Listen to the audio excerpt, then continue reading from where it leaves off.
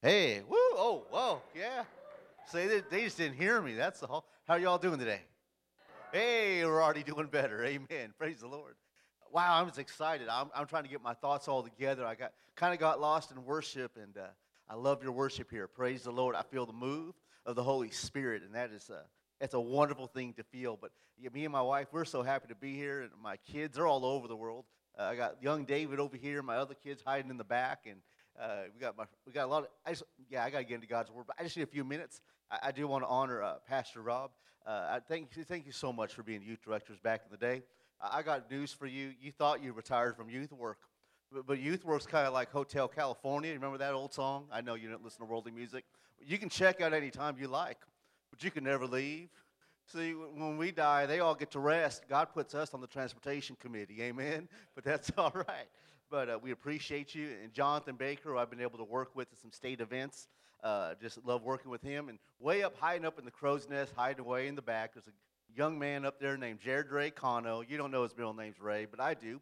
But Jared Ray came from California as well, and he actually was a part of my young adult group at the church that we pastored. And so he tried to run from me, but we came and we hunted him down like a dog. Amen. But it's so awesome to be here with him today. And I want to kind of introduce myself and introduce my family a little bit about you, about us. We get to be in Kentucky to serve as youth and discipleship directors and raise my kids. This is the last place that they're going to be at home with us. I have three teenagers who are in high school, and we are so excited to be able to raise them here. So we have some pictures. If we can get one up of, well, first of all, let me tell you where I'm from. I noticed when he said we're from California, the absolute lack of a hand of applause in the room was deafening. And I know why. You all watch Fox News. I get it. Amen. California is a little bit crazy. It really is. But we're not from the normal part of California, if that helps at all. Pastor knows where we're from. We're not from L.A. with the Palm Beach or the beaches and the palm trees and the sunshine. We're not even from San Francisco area with the bridges and all that. No, we're from the middle of California in this little farm town called Porterville. It's between Fresno and Bakersfield. So we're from the farm side of the town. So when everybody asks me how our family's transitioning from the move from California to Kentucky, everybody assumes it's this incredible culture shock. But as you see a picture there, that's the picture of a field that leads into the town where we pastored for 11 years, which leads up to the mountains above us with the giant sequoia trees. We're just kind of country folks. My mom and my wife's mom, they both worked in fields back in the day in agriculture. And my kids, they feel like they're city folk because they grew up in a city of 60,000 people, and that's a big city to them, amen. Louisville just kind of laughed at that, amen. That's like a neighborhood in Louisville. But my wife's from a town of about 600 people or so, and I'm from a smaller town, maybe about 10,000 folks and what have you. But we really are kind of country. And where we pastored, as I like to tell everywhere we go, just to give you a visual of how country we kind of are, is when you walk out of the church parsonage and you take a left and you go to the end of the block. It's 4 houses down, and there's an almond orchard field right there. And if you hang a right, you go half a block. There's a hay field. But if you hang a left instead, you go half a block. There's oranges planted right there. If you go past the oranges, there's a goat farm. So if you can't even go to Walmart without going past almonds, hay, oranges, and goats, we're about as country as a Cracker Barrel biscuit's ever going to be. Amen? So if I talk like this, I say y'all and stuff, I'm not mocking people. I'm not like making fun of how people talk. This is just kind of how we talk where we're from, but I'm also a little California still. So if I say yo or I say bruh, just deal with it. Amen? I can't help it. It's who I am. And it's just the way we're going to roll. But that is where we're from. That's the church that we pastored for 11 years. Jared Ray got to be a part of that church for a season. It's the Porterville Church of My God is what we call it. Amen. And then the next slide, let me show you my family because they're all over. They're dispersed around your congregation. So there's us over at Balch Park. And my lovely bride, Maria, next to me. We've been married. We just celebrated our 24th wedding anniversary. Great is her reward in heaven. And great has been my reward in earth. I met my wife at Fresno State University. I met her in Spanish class, and I sat behind her because she was the homecoming queen from the town next to mine. And I remember sitting next to her and using all the Spanish that I learned from my Mexican mother. I looked at her beautiful eyes, and I said, "Hola, siéntate aquí con me." And the rest is history. told me she don't date boys who don't go to church. And so I went to the Traver Church of God. You couldn't get 35, 40 people in there if you tried. And John Clyde Anderson, my spiritual father, some Choctaw Indian hymn from Oklahoma. He preached Jesus Christ and him crucified. I got saved, we got married, and then along came 3 mostly wonderful teenage kids later on in life. I got my oldest in the back, Elise. She is a senior at Dunbar High. Next to her is my youngest son, Ethan. He's a freshman at Dunbar High. And over here is my sophomore, other David, as we like to call him. So I have 3 teenagers, and they're all in high school. And now we go have a prayer tunnel for me. Amen? Pray for me. Brother Fisher said, "You want to come to Kentucky?" I said, "Yes." I didn't know I had to bring all the teenagers with me. I was trying to get a little sleep, but it's okay. My kids are good. They are called of God, and we love our family very much. And there's many reasons God's brought us to Kentucky, there's no doubt. One of the biggest things we have the privilege of doing with the next slide is we get to bring back, the summer camp for our teenagers, our middle schoolers, and our kids. We're going to have it. The 4th of July week is for teenagers, and then every Monday thereafter for 3 straight weeks. Our kids, if you will bring your children, you will send your teenagers. Maddie Summit, you're your bishop. You got the robe now. Now get on your work clothes too. Come work camp. We need help, amen? Because we want these kids to have 3 things in everything we do. But above all, when they come to summer camp, I want you to repeat with me. Get in your head. Number 1, say encounter. We want this generation to have an authentic, life-changing encounter with God through the power of the Holy Spirit. This is the most important thing to me. If we can't have that in our gatherings, we're just hanging out. We're just having a good time. I want my kids to have happen to them what happened to my wife when she was called to ministry as a teenager. She received the baptism of the Holy Spirit in a Church of God ministry as well, and we want that for our teenagers. So number 1, they're going to have an encounter. Number 2, say equip. We're going to equip them with the Word of God rightly divided, the Word of truth. That is the answer to what our children and our teenagers are dealing with in the world today. They need the Word of God. They need truth in a world of my truth. They need the truth. Amen? And number 3, engage. Then we send them home, we send them back here that they can be engaged in the local church, in their schools, in their homes, in their community, in the gifts and calling of God that are on their lives. I believe God still calls teenagers. God still calls children to ministry, and these are the things we want to have happen. So as far as sales pitches go, I really don't have one. The one I like to use is mostly this. Do you want to send your teenagers and kids to summer camp this year, or should we just send them all to your house? And I'm telling you, they send them in droves. Amen. It's very motivating. So that's what I want to share about that. But at the end of the day, I want to share with you a word from the Lord that God has impressed in my heart for weeks when I was preparing to come here. I wasn't sure where I was going to go with it. And really, the last 48 hours, God's really settled this into my heart. I really don't have youth sermons per se. I have word from God that He's given me to share that I believe can speak to all 3 generations in this room, which is what I love so much about your worship team. A 3-generational worship team where you have children, you have parents, and you have parents of parents. That sounds better than grandparents. Don't that sound younger? Amen? I'm getting there. I'll be there one day. I'm sure, no doubt about it. But we want to have a 3-generational church, and we want to be a Pentecostal church. Amen? Or you could be Presbyterian. They're cool, too. They got good folks. We're a Pentecostal church. Amen?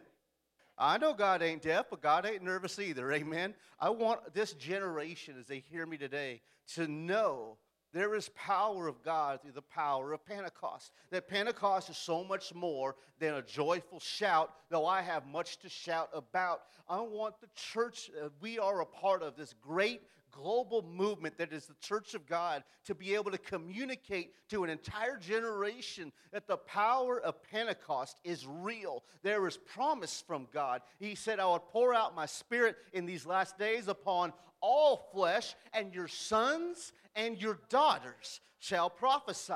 This is their promise. It is also not just promise, it is purpose. They're looking for purpose in life. Where do they fit in this world? This is a generation, and millennials even before them, were the first American generations that no longer went to church just because, but they will go to church if they feel there is a cause. Amen? They're like the mighty men of David. David, when he slayed Goliath as a young man, did he not say, is there not a cause? This generation needs to know we have a cause. It is Jesus Christ. He has power to save, and he's given us purpose through his Spirit, because he said, wait until you receive this power from above, that you would be my witnesses, that we could reach the world through the power of God. This is what I want our youth to experience, and that begins with us, the local church, exempling what the power of Pentecost is, living in the power of the Holy Spirit. A man once said, if I can quote him today, he said, the leading cause of atheism in America today are Christians who profess him with their lips on Sunday morning, but deny the power thereof in their lifestyle the rest of the week. That is what an unbelieving generation simply finds unbelievable. I can only speak for us and who we are. I want our youth to walk in our rooms and feel the power of Pentecost. I want them to hear more than a shout. I want them to see signs and wonders. I want them to know that the baptism of the Holy Spirit, though the initial evidence of it thereof are speaking in tongues, there is so much more beyond the speaking in tongues. There are gifts of the Holy Spirit, miracles, healing, words of wisdom, words of knowledge. There are tongues. There are interpretations. There is so much more to Pentecost than us giving a happy shout on Sunday morning, and I love the happy shout on Sunday morning. God has come this morning to speak to his church and to speak to his people a word of encouragement, a word of inspiration, and a word of direction. So if you'll turn with me to the book of Mark. In fact, if you'll stand with me just for the reading of God's word just for a moment, I will be reading from the gospel as written by Mark in the 3rd chapter, verses 1 through 5. I'll be reading in the King's English because I'm going to preach it that way either way, so we're just going to stay there today.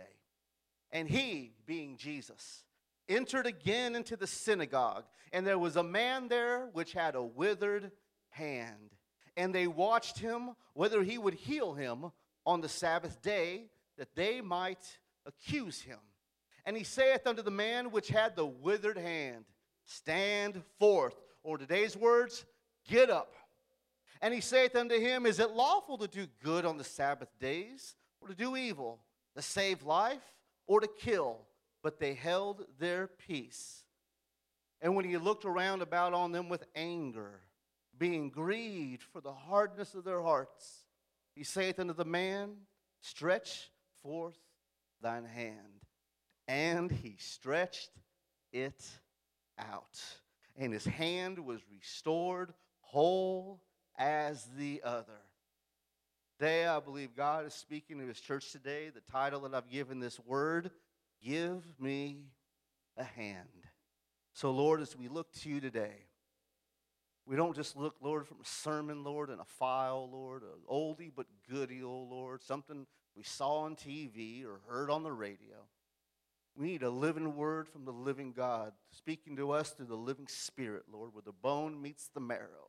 Speaking to us so personally that everyone walks out this room thinking you spoke exactly and specifically just to them, but yet speaking to us corporately here at Spirit Life, Lord, as you are moving them together forward, Lord, out of what's been such a difficult season, Lord, and into a season of reaping, Lord, for all the sowing that's been done in prayer.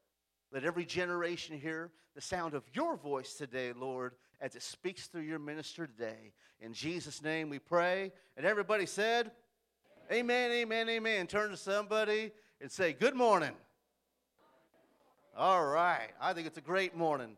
It's a great morning to be in the house of God. Everybody watching at home, hi, Mom. Hope you're watching, too, in California. Amen. That'd be a miracle. She doesn't know how to do the internet. She's 84 years young, but if she's watching, it's a sign of God. First thing I want to begin with in this story is really where they are and where I kind of feel we have even been. And the word I want to use today is stuck. Everyone say stuck.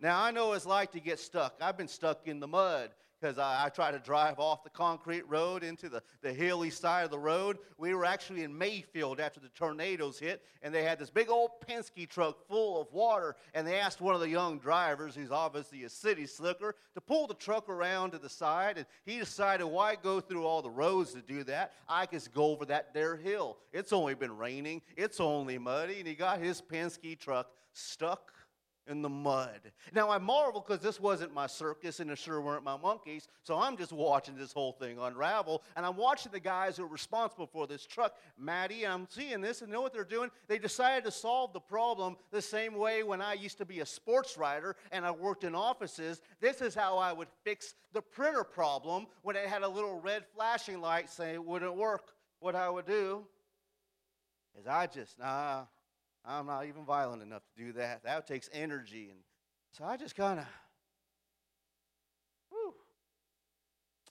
yeah, it's not working.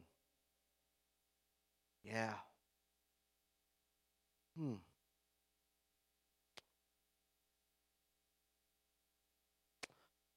Well, maybe we can see if the other printer works. Yeah. They just stood there. They just looked at the truck all day. The truck sat there for 5 hours. They just unloaded all the other trucks. And at some point, I forget I'm on camera. I will go back up here. So I'm going to drive the camera. I'm going to give the cameraman. I should warn the camera guy up there. You will have carpal tunnel syndrome by the time you're done following me. Amen. I walk all over the place. And I realized the solution to the problem was just kind of sit there and maybe hope the problem just goes away. I mean, maybe eventually this ground the moisture will go away, it'll harden up, they can drive off. And what I find in the scripture that I read today, how does that fit this? Is what you see is Jesus walks again into the synagogue, and we find in there a man with a withered up hand. We would call in today's terms, it's like a claw type hand. And there's lots of problems with the man being in church in those days who has a deformity within him. I don't even know why he's in there according to Old Testament scripture that they were living in. But apparently they have a guy in this church with a problem, and nobody seems to be doing anything about it, much less being even concerned that there's somebody with a problem. You have a man who is stuck in this withered situation where he is not at full health. He's not at full capacity. He's not firing on every cylinder. And he is surrounded by a body of believers who seem just as unconcerned about it as he is. And when we get stuck, I know when that truck first got stuck in the mud, my first thought was, this is a problem. Now, it's not my problem, but I see a problem here. And what you learned after a while, after 5 hours of me and my wife being there and doing other things, you actually forget after a while there's actually a problem. You just get used to seeing a Penske truck stuck in the mud out in the field. Now, where I come from, it's not unusual to see cars out in the yard, amen?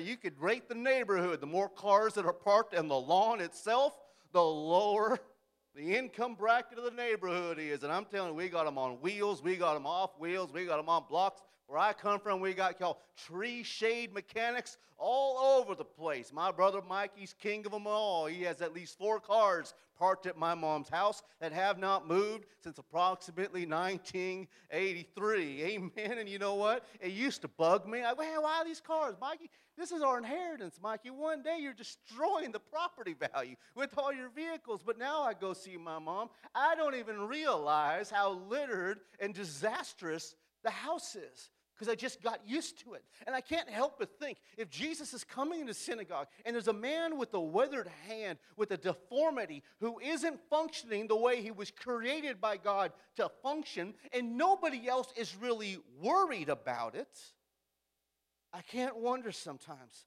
since March of 2020, and I pastored for almost all that time, up until August. I was pastoring a year and a half. I know how tough this has been. I know how painful it has been. I've had to bury people who I love dearly. I have seen some of the sick live. I've seen others die. I've seen the government get up in my business and all up in my Kool-Aid. I've had people leave the church because I wasn't careful enough. I had people leave the church because I was being too careful. I know what this journey has been, and what I have seen is with church overwhelmingly in America, which is all I can speak to, it's where I live, has seemed to have gotten stuck in this place where we are longing to be where we were before COVID, And we're not able to get anywhere in the midst of this COVID season that we're in. I feel like we are still a little bit stuck. And I love Pastor Rob's vision that we need to have a season of moving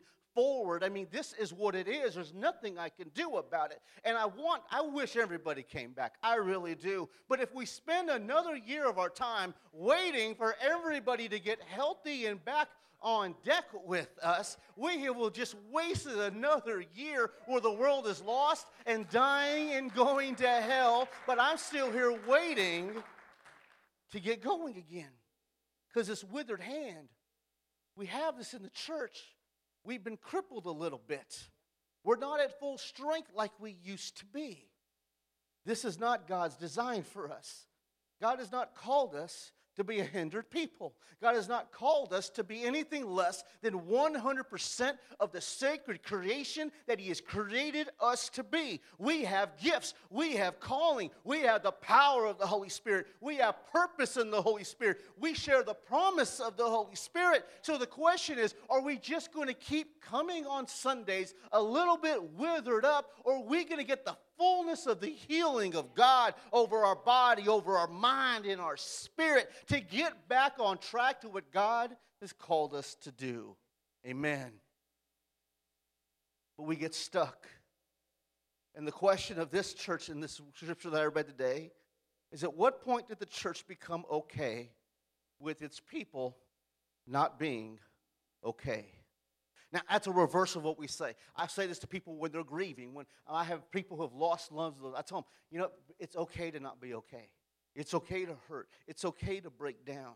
That's not what I'm talking about. What I'm talking about is when we can look around the room and realize things aren't quite what they used to be, and we're not really moving forward the way God calls us to be. We have to, instead of just saying, well, this is just the way it is, we can't do anything about it. God's not called us to a spirit of resignation. God has called us to a spirit of revival and renewal, and realize it's never going to be what it once was, because guess what? God ain't worried about what was anymore. God's not a God of the past. God was in my yesterday, but He's not the God of yesterday. God will be in my tomorrow, but He's not called the God tomorrow. He is the I am. That is present tense. God is the God of right here. God is the God of right now. So that's why He tells me, take no thought of tomorrow and worry about it. That's got its own problems today. Let's worry about today. Let's focus on today. Let's conquer the enemy today. And we just got to move on from once was. That was the hardest thing for me, Pastor, when I left the church in Porterville to move to Kentucky. When I got there, we was this. God grew us amazingly. And when I left, we was back to this. And my pride in me was like, I can't leave it like this. I got to leave it better than I found it. But God reminded me something about pride. He said, I'm not here to hurt your pride. I'm here to kill it. Because it ain't my church in Porterville. This is God's church. If it's my church, it deserves to die. But it's God's church. This is God's church. God wants to move. God wants to heal. But we have to acknowledge that at some point, somewhere, we all seem to get stuck. And Jesus did not come on the scene to make a scene. Jesus came on the scene that His glory would be seen. So first we are stuck, but this is the beauty of Jesus. See, this is how Jesus is so different than so many of me and so many of us. See, I used to be a sports writer. Did I mention that earlier? I only say it to impress you, amen? But no, for 17 years, I was a sports writer. I covered the NFL for the San Francisco Chronicle. And don't boo me all at once, I actually wrote for the New York Times. Wow, California and New York Times. So yes, it's true. I'm the left-wing media conspiracy and the right-wing religious fanatic all at the same time, depending on who you ask. Amen? But when I was covering all this stuff and working in these newspapers, what I came to understand was we lived in a world where the truth is real. The truth is everywhere to be seen, but the enemy has put so much falsehood out there in the name of truth that we don't always know what to believe. Now, one of my favorite things as a sports writer, now, I don't know who your favorite football team is, but let's say you all like Louisville in basketball, okay? Is that safe to say, kind of? So, Everywhere I go, it's Kentucky Blue. I got to pretend I like them because I don't want to offend people. But as a sports writer for 17 years, I knew what the truth was. The truth was your basketball team lost. That's the truth. As a sports writer, I get to decide what part of the truth I'm really going to tell you about, though. I get to really decide the truth that I'm going to share. And I get to color the truth however I want. And what I learned in 17 years as a sports writer, the coolest thing about my job was I got paid money to go watch your team play and then insult and critique the manner of which they played.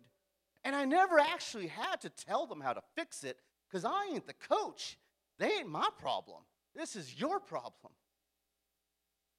And I worry sometimes that sometimes we do this. We're really good at telling everybody what their problem is.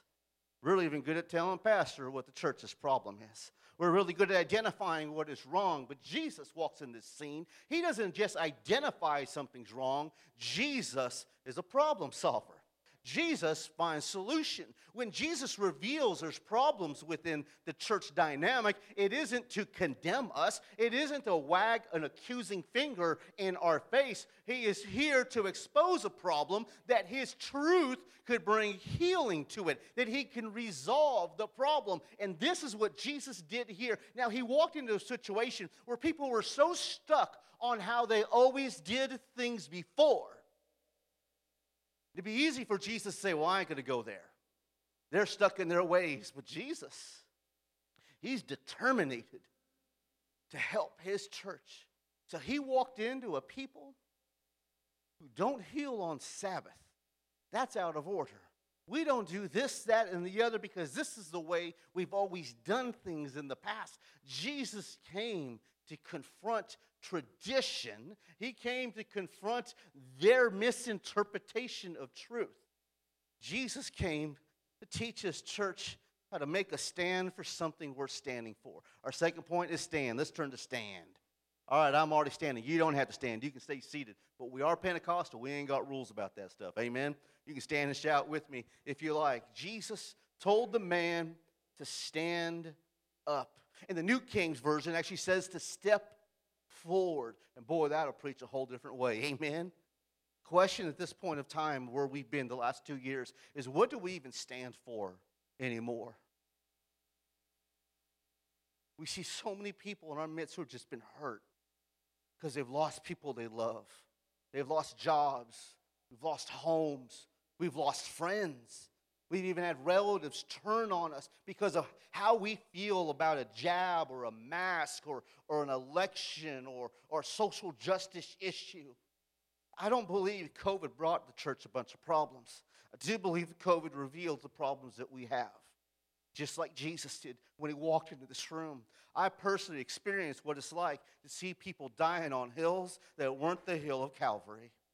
We died on every hill of every opinion.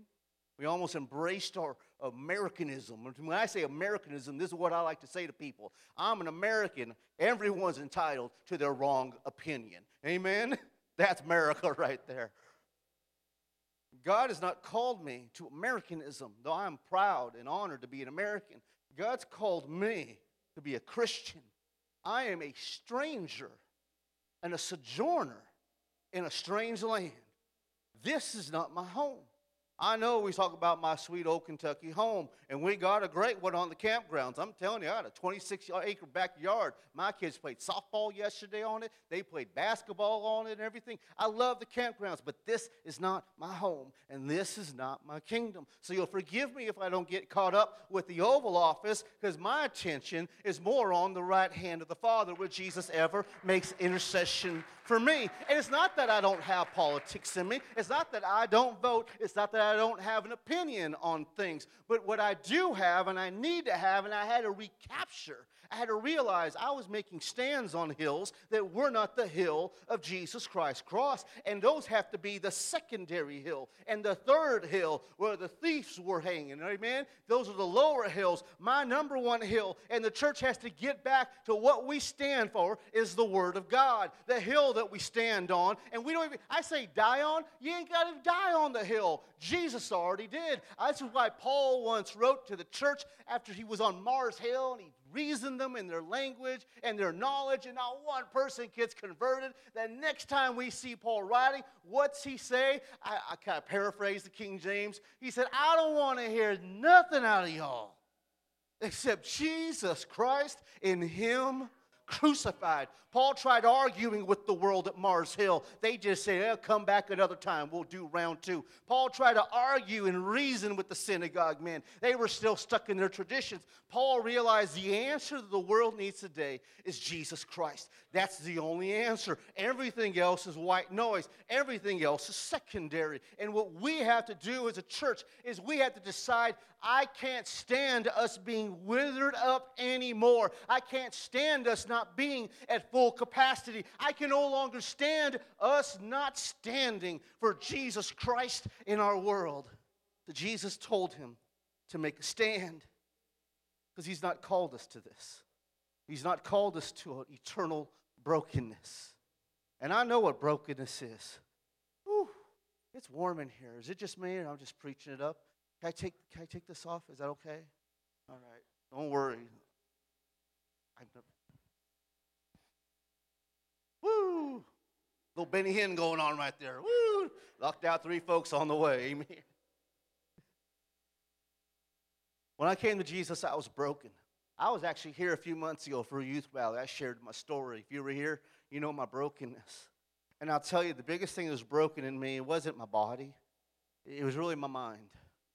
See, my dad was an Irish drunk. My dad's dad was an Irish drunk. My mom's dad was a Mexican drunk. Her dad's dad was a Mexican drunk. If I believed that I just had to be the way I always was, I should right now be at a pub drinking tequila.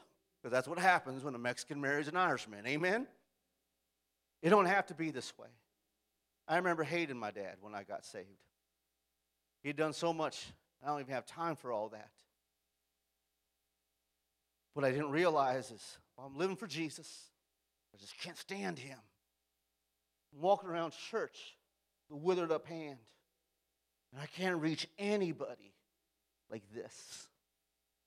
All I can do is almost kind of feed myself a little bit, my Cheerios with a little spoon. But I don't know how to not be this. This is what I've always been. You see, some people are born this way. But in those days, from what I read in history, it's pretty rare. You have somebody with a claw hand, with a withered hand. Matt, it's always the same thing. 99% of the time, they was born healthy. They was born normal. They was born good. But something hurt them. And when they got hurt, and you get nerve damage, they don't have the medicine and doctors that we have today. What happens is if I smash my hand out in the field or somebody smashes it for me, it gets clawed up, and because it doesn't heal, we say the arm just naturally over time, it just starts withdrawing and doing this. And the rest of their life, this is what they are. They don't know how not to be this. I didn't know how to not be this.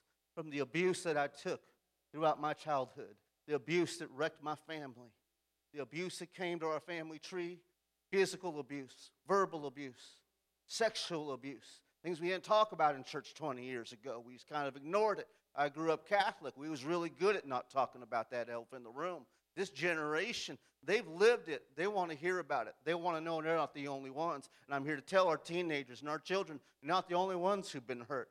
We've been hurt too. But instead of acting like we need to do something about this, we just turn to act like this is just kind of normal. And we're stuck in this. And Jesus is telling us to stand up and to step forward and to step out of this. Because we don't have to take this sitting anymore.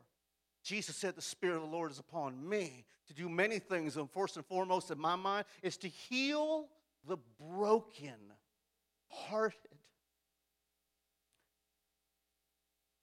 When the church is this, we can't live out our purpose the way he called us to. Because how do I reach anybody with this? You ever try to reach someone with T-Rex arms? Amen? You guys know what T-Rex is? You know, if you're happy and you know it, oh, you can't. Never mind. This is a church that don't reach nobody for Jesus. Because some people have hurt us. And so we withdraw our hand. We get in here, so you can't get me no more. No one's going to hurt this hand again. I'm not getting healed either, but at least nobody will hurt me again. Jesus walked into the synagogue. There's a man with a withered hand, and nobody in the church seemed to care or notice or give mind to it. And Jesus made a point to draw attention to it. And his reaction really blows me away here. Because when we talk about Jesus getting mad, we always talk about one thing, generally speaking. We talk about Jesus walking into the church, and they're selling stuff, and he turns the tables upside down, and he cracks a whip like he's Devo. Whoop-ah! And he whaps them, says, "You've made my house a den of thieves." What we just read in the scripture in Mark chapter 3, long before he turned the tables upside down. And when he walked in and saw a man with a withered hand, and a people that were more concerned with protocol than the power of the Holy Spirit in its fullness, beyond a shout, said it angered him. And it grieved him for the hardness of their heart. It takes hardness of heart to get us to be at the place where we are okay with the people around us not being okay. Had something happen last week. Guy was really upset about something. It was beyond trivial. I mean, it was trivial on steroids. And all I could think, people are lost and dying and going to hell, and I have to have this conversation? Made Jesus angry. Now, why did he get angry at the house of God the other time? He said, "You made my life a house and a den of thieves." See, I believe that's the one thing that makes Jesus angry. He said, "Well, what have we stolen?" We are Pentecostal and we have the power of the Holy Spirit upon our lives, which means he has given us the power to heal. But we're letting people in our midst walk around all withered up and ignoring the problem. It's as if we, the church, are robbing God of his glory that he wants to reveal through people like you and I to demonstrate the power of the Holy Spirit. If we have lost a generation of millennials to Pentecost, it's because maybe, just maybe, they could not see past the shout of my day in church to actually see power to bring change, to see power to bring miracles and healing. This generation is, in fact, looking for a sign. Maybe that's why God said that we would do signs and wonders so that they can know we're not just another truth out there in the world that's full of them, but we know the way, the truth, and the life. Maybe this is the calling of the church. And for this to happen, we have to acknowledge we've been stuck in a little bit. We have to be willing to make a stand for something. And the third thing we have to do, we have to listen to Jesus when he says, stretch. Because this is our purpose, my friends. Whether you're a child, a parent, or a parent of a parent, we all have one purpose in life. It is to reach people with the love and the mercy and the compassion of Jesus Christ, our Lord and our Savior. And we can't do it if we walk through life broken without allowing the healer to work on our brokenness. Now you think, well, why wouldn't you want to be fixed if you're broken? Because I didn't want to be fixed when I was broken. I wanted to hold on to my anger. I earned it. I promise you that. I earned that grudge with my pops. And God's just telling me, let it go. God's telling me, forgive, and you shall be forgiven.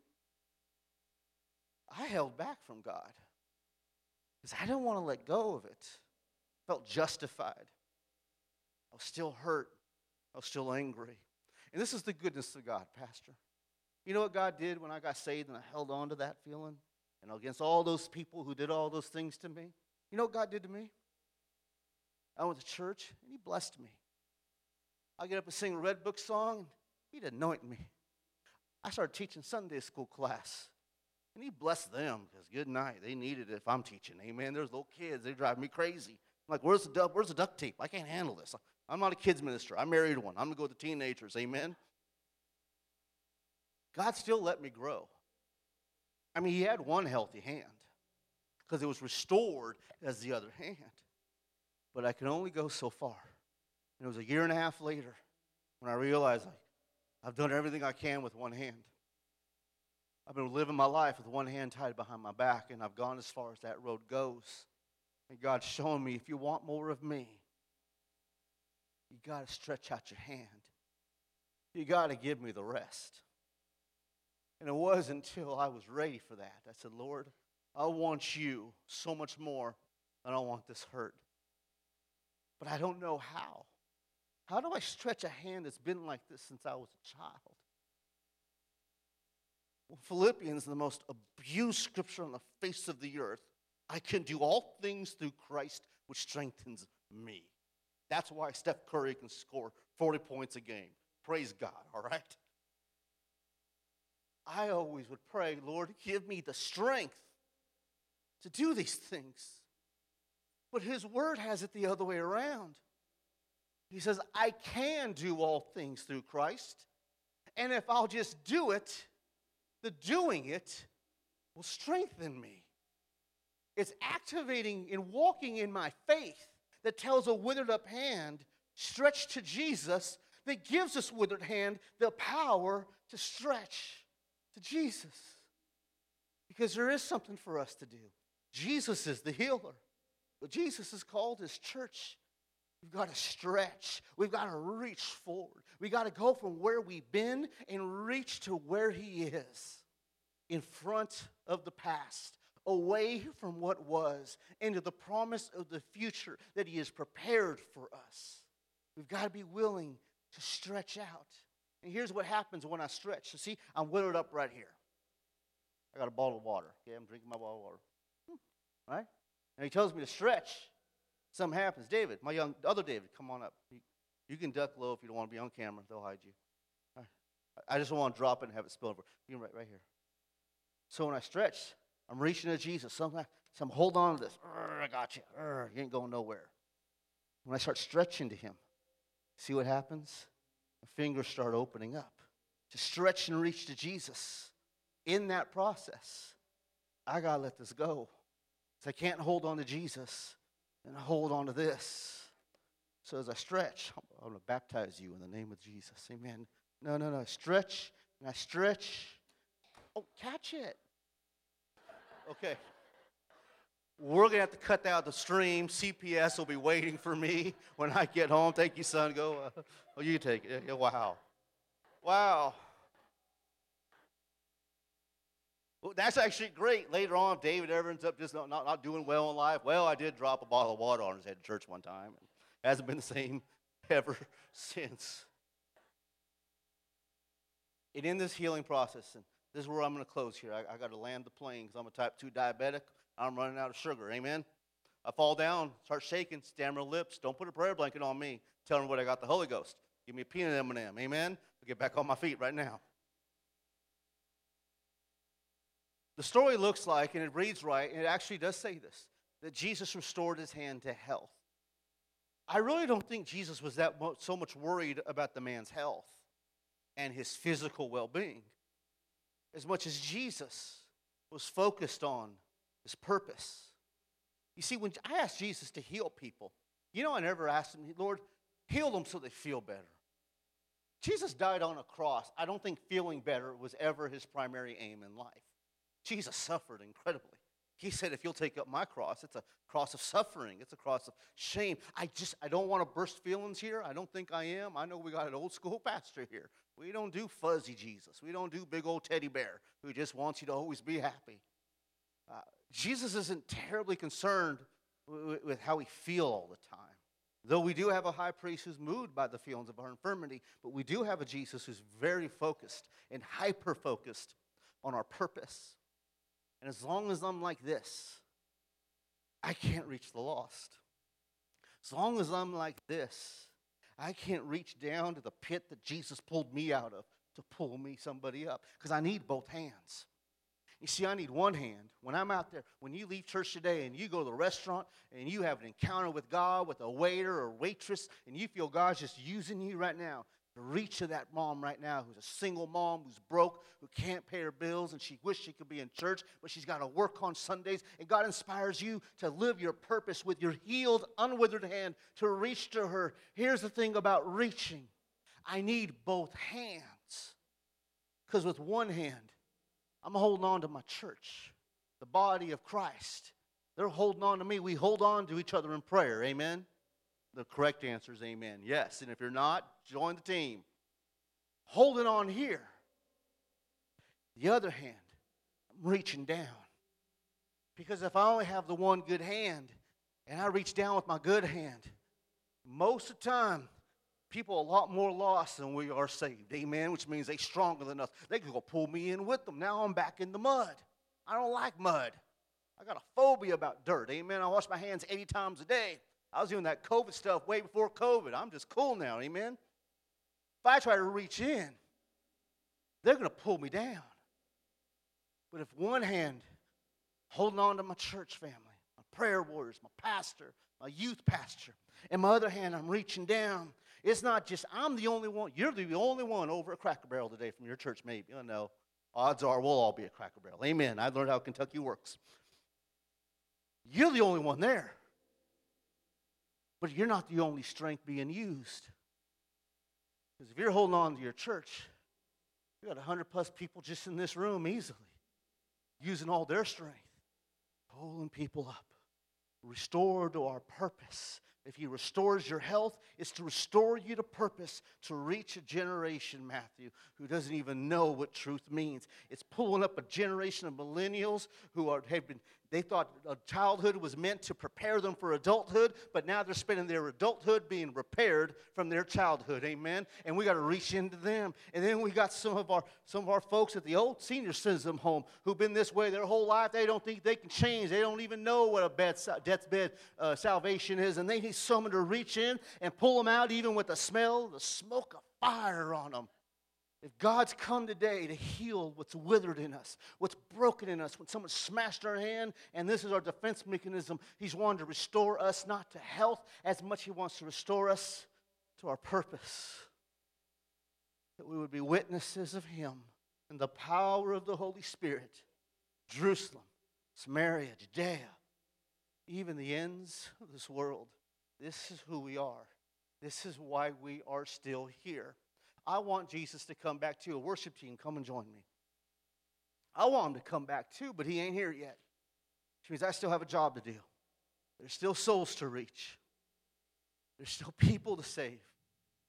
And on one hand, the church can't reach anybody. All we can do is just kind of hold on to each other. I don't know, anyone here, raise your hand if you ever sang Red Book songs back in the day. All right, I grew up, that's my history. There's only one I hated, and I just didn't like it. And I apologize. I guarantee it'll be someone's favorite. Amen. Hold the fort, for I'm coming. God didn't call me to hold no fort. I'm sorry. Forgive me. He ain't called me to hold no fort. So He's given me the keys of the kingdom of heaven. And the gates of hell shall not prevail against us. And I ain't seen no gates with legs. That means He's called me with purpose to storm the gates of hell, to take the gates of hell, and the power of the Holy Spirit with the keys to the kingdom to set captives free. But if you think you can open up a gate with keys, with withered up little hand, just go home after church, smash your hand with the hammer, fumble for your house keys, and try to get in the door. You won't. We need healing. We need to give up what we're holding on to. We need deliverance from what's hurt us. We need healing from the things that we have done. We need healing from the things that have been done to us so we can get back in this post-COVID life, and I just mean post-arrival of COVID, in a new day, in a new era, in a different season than I ever want to walk into. Instead of wishing it was before, instead of hoping Jesus just heals it all and everything's back to normal, I've got to reach in the midst of it. Because if you know people like I know people, I've never seen so many people hurt openly in my life as the last 2 years. I've never seen so many people angry.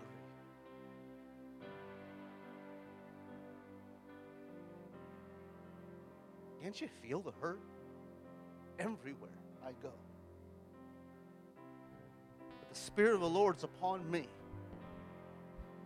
to heal the brokenhearted, to give sight in its recovery to the blind,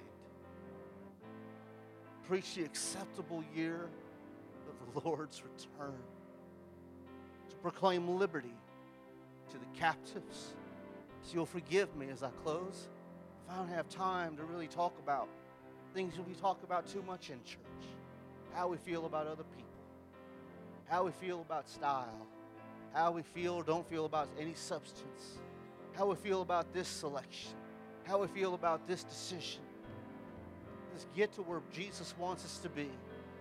Not being okay when people around us aren't okay, but walking in the power of the Holy Spirit to bring healing. Would you stand with me this morning? Oh, praise the Lord.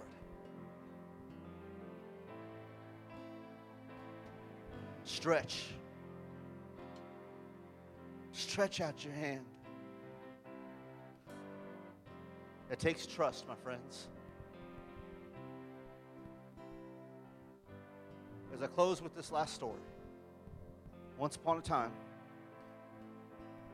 in an incredible lapse of judgment, I decided me, the sports writer, could actually be an athlete. So I joined the church softball team. I got hit the ball, Pastor. And I remember I dug my foot in, and I pushed to run to first base, except it was clay, and it was slippery. And so I slipped, and I fell, and I flipped forward. I landed on this shoulder. I dislocated and separated my shoulder, all at the same time. I remember when they wanted me to do the rehab for my shoulder once it was healed. I didn't want to do it. It's because I didn't trust my shoulder. That if I ever threw an overhand again, that it wouldn't just pop out. Because all you people who separated your shoulder before say, oh, it'll always come out. Thanks a lot. That helped. I didn't trust my shoulder. So now when I play catch with my daughter, for Lover, I'd sidearm it. I'd sidearm it. God's speaking to us right now. I have no doubt the Holy Spirit's speaking to you who are hurt. You don't trust your shoulder. You're not trusting the hand. You don't want it to hurt again. God is telling you, stop thinking you can trust in your shoulder. Stop thinking you can trust in your hand in the first place. Just trust in me. Peter didn't trust in his left foot or his right foot when he stepped out the water. He just trusted in Jesus. Jesus said, come out the boat. It means either I'm walking on this water or I'm going to drown because of all the dumb stuff I've done, and I had it coming anyway. Either way, I trust him. So, Lord, as our prayer team comes forward, today, help me trust you. When I played catch outside with my daughter yesterday, Lord, couldn't stop thinking about this message. I remember purposely throwing it overhand as hard as I could. It's not because I trust my shoulder, Lord. I want to demonstrate I trust you. You're telling me to stretch my hand forward. It's because you're here to bring healing. You're not here to disappoint. Maybe they've come to the altar 10 times before and never got healed of that hurt, Lord. If you're saying stretch forward today, because this is the day. This is the moment of time. The other answers were never no. It was just not yet. But today, Lord, you are here to receive the glory that too many times that the church has robbed you of, oh Lord. Today is the day when you are here to heal brokenness. You are here to heal us from the things we've done. You are here to heal us from the things that have been done to us, Lord. It's all the same to you. You are a healer. Restore us to purpose, Lord. That is my prayer today. In Jesus' name, amen and amen. So whether you're a teenager, we're going to close and make this a house of prayer. We have a powerful prayer team who wants to join you, a worship team who's going to lead us in worship here. If you have found yourself today realizing, man, I've been stuck in this moment, just can't get out. But you're hearing the Holy Spirit telling you, stand up, step forward, and then just stretch your hand to heaven. Say, Lord, heal me. Restore me to health, physical health, mental health, spiritual health, and return me to my purpose. If that's you here today, I want to invite you to come and join me. I want to pray with you. Our prayer team's going to pray with you. But if you need God to heal you of something that you just can't shake up, there's no shame in coming forward. There's victory in coming forward. Sometimes I used to think, Pastor, the ones that came forward were the ones who were worse off. Then I realized now most of the time they're just more honest, amen? Because I'd sit there back in my pew. But I'm not an auctioneer. This is your opportunity. This is your day. Jesus walked into the synagogue. Jesus is angry that it's still this way, and he's angry enough to actually do something about it. He wants to heal you. So, Lord, as they come forward, Lord, as they step forward in faith, Lord, whether they're teenagers, Lord, whether they're parents, whether they are grandparents, Lord. Maybe there's some here today, Lord, who are married men, Lord, who won't come to this place because they're stuck in a bad spot, and they want to come and pray for their husband. They want to pray for their children or their grandchildren, oh Lord. Today we are going to stretch to heaven. We're going to stretch out our hands to you. We will no longer be okay, Lord, with not things being okay. We ask you to help us in the name of Jesus Christ, our Lord and our Savior. Amen. Amen. I invite you to come. If you'll come forward, I'm going to come. I want to pray. I'm going to pray for my sister today because she needs Jesus and she needs healing. So if you'll join me, let's make this a time of prayer, healing, and victory. When darkness tries to roll over my bones, when sorrow comes to steal the joy